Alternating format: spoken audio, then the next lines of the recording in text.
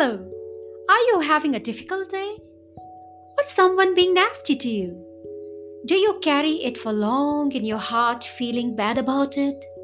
Then this is the video for you. If someone says nasty things to you for maybe 5 minutes or 10 minutes, what should you do?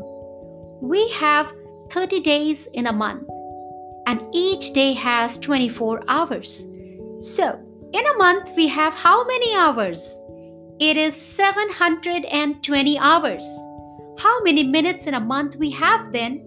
It is 43,200 minutes. Now, do you want this 5 minutes or let's take 10 minutes to impact your overall 43,200 minutes of your life? Think about it. Do not give this 5 or 10 minutes you faced negativity impact all your time. It's too small, it's too insignificant to let you impact all your days. This is just an example.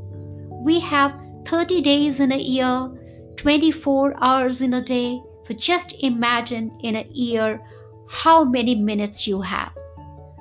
Please move on from negativity caused by few minutes. Do not carry it.